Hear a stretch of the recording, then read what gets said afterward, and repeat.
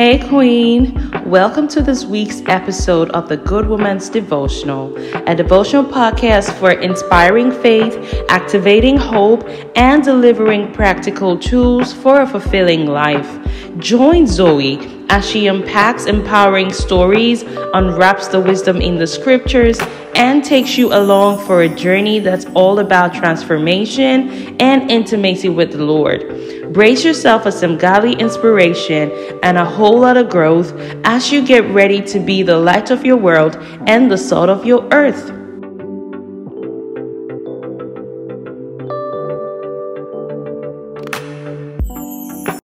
Hey Queen, how are you doing today?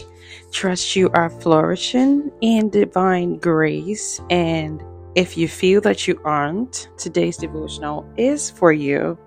So, in today's episode, I want to talk to you about zooming out. Yesterday, I went into the day and declared the day a stage for God to create a top-selling advertisement out of my life and trust God to show up and show off.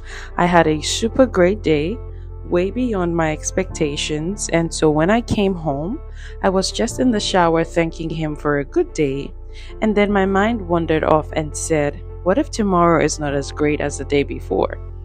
And then I quickly rebutted, the path of the just shineth brighter and brighter unto a perfect day. My tomorrow will definitely be better than my yesterday.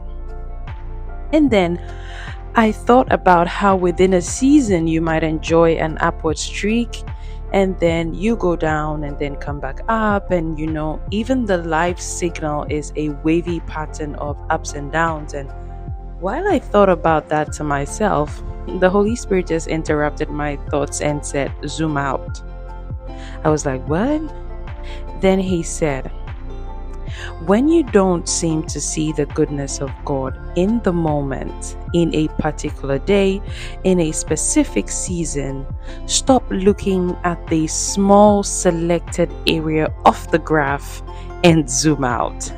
Now, most of the time we find ourselves focusing on a small part of an entire trajectory, and if we would just zoom out, we would see that we're actually on an upward trend. So if you studied just a little bit of trading the financial markets, you know that when the market is in an upward trend, it means that the market is generally manifesting what we call higher highs and higher lows. Which means that although it is following the natural patterns of swing highs and swing lows, the highs are always higher than the previous highs, and the lows are also higher than the previous lows. So although you may in this material moment be experiencing a low, it might generally be a better low than your last low. But because you have zoomed into that particular incident, it is hard for you to see that your life is generally on an upward trend. So my husband and I, have several times had a conversation about, how sometimes we might be in a situation and we feel like, it's a downtrend, right? And then we quickly realize that, who are we to even think that we're in a downtrend? Because a couple of years ago, we were living in worse conditions. Our life is 10 times, 100 times better than it used to be just about 4 years ago. So who are we to actually complain that we're in a down season? And that's an example of what we call higher lows. Okay, so you might be in a season right now that feels like a low season, but if you compare it to your lows about 2-3 years ago, you realize that these lows are nowhere compared to how low you were about 2-3 years ago. So while I meditated on this, the Holy Spirit brought a scripture to my mind from the book of Psalms, chapter 8, verse 3-4 in the KJV, and it says, when I consider thy heavens, the work of thy fingers, the moon and the stars which thou hast ordained, what is man that thou art mindful of him, and the son of man that thou visitest him?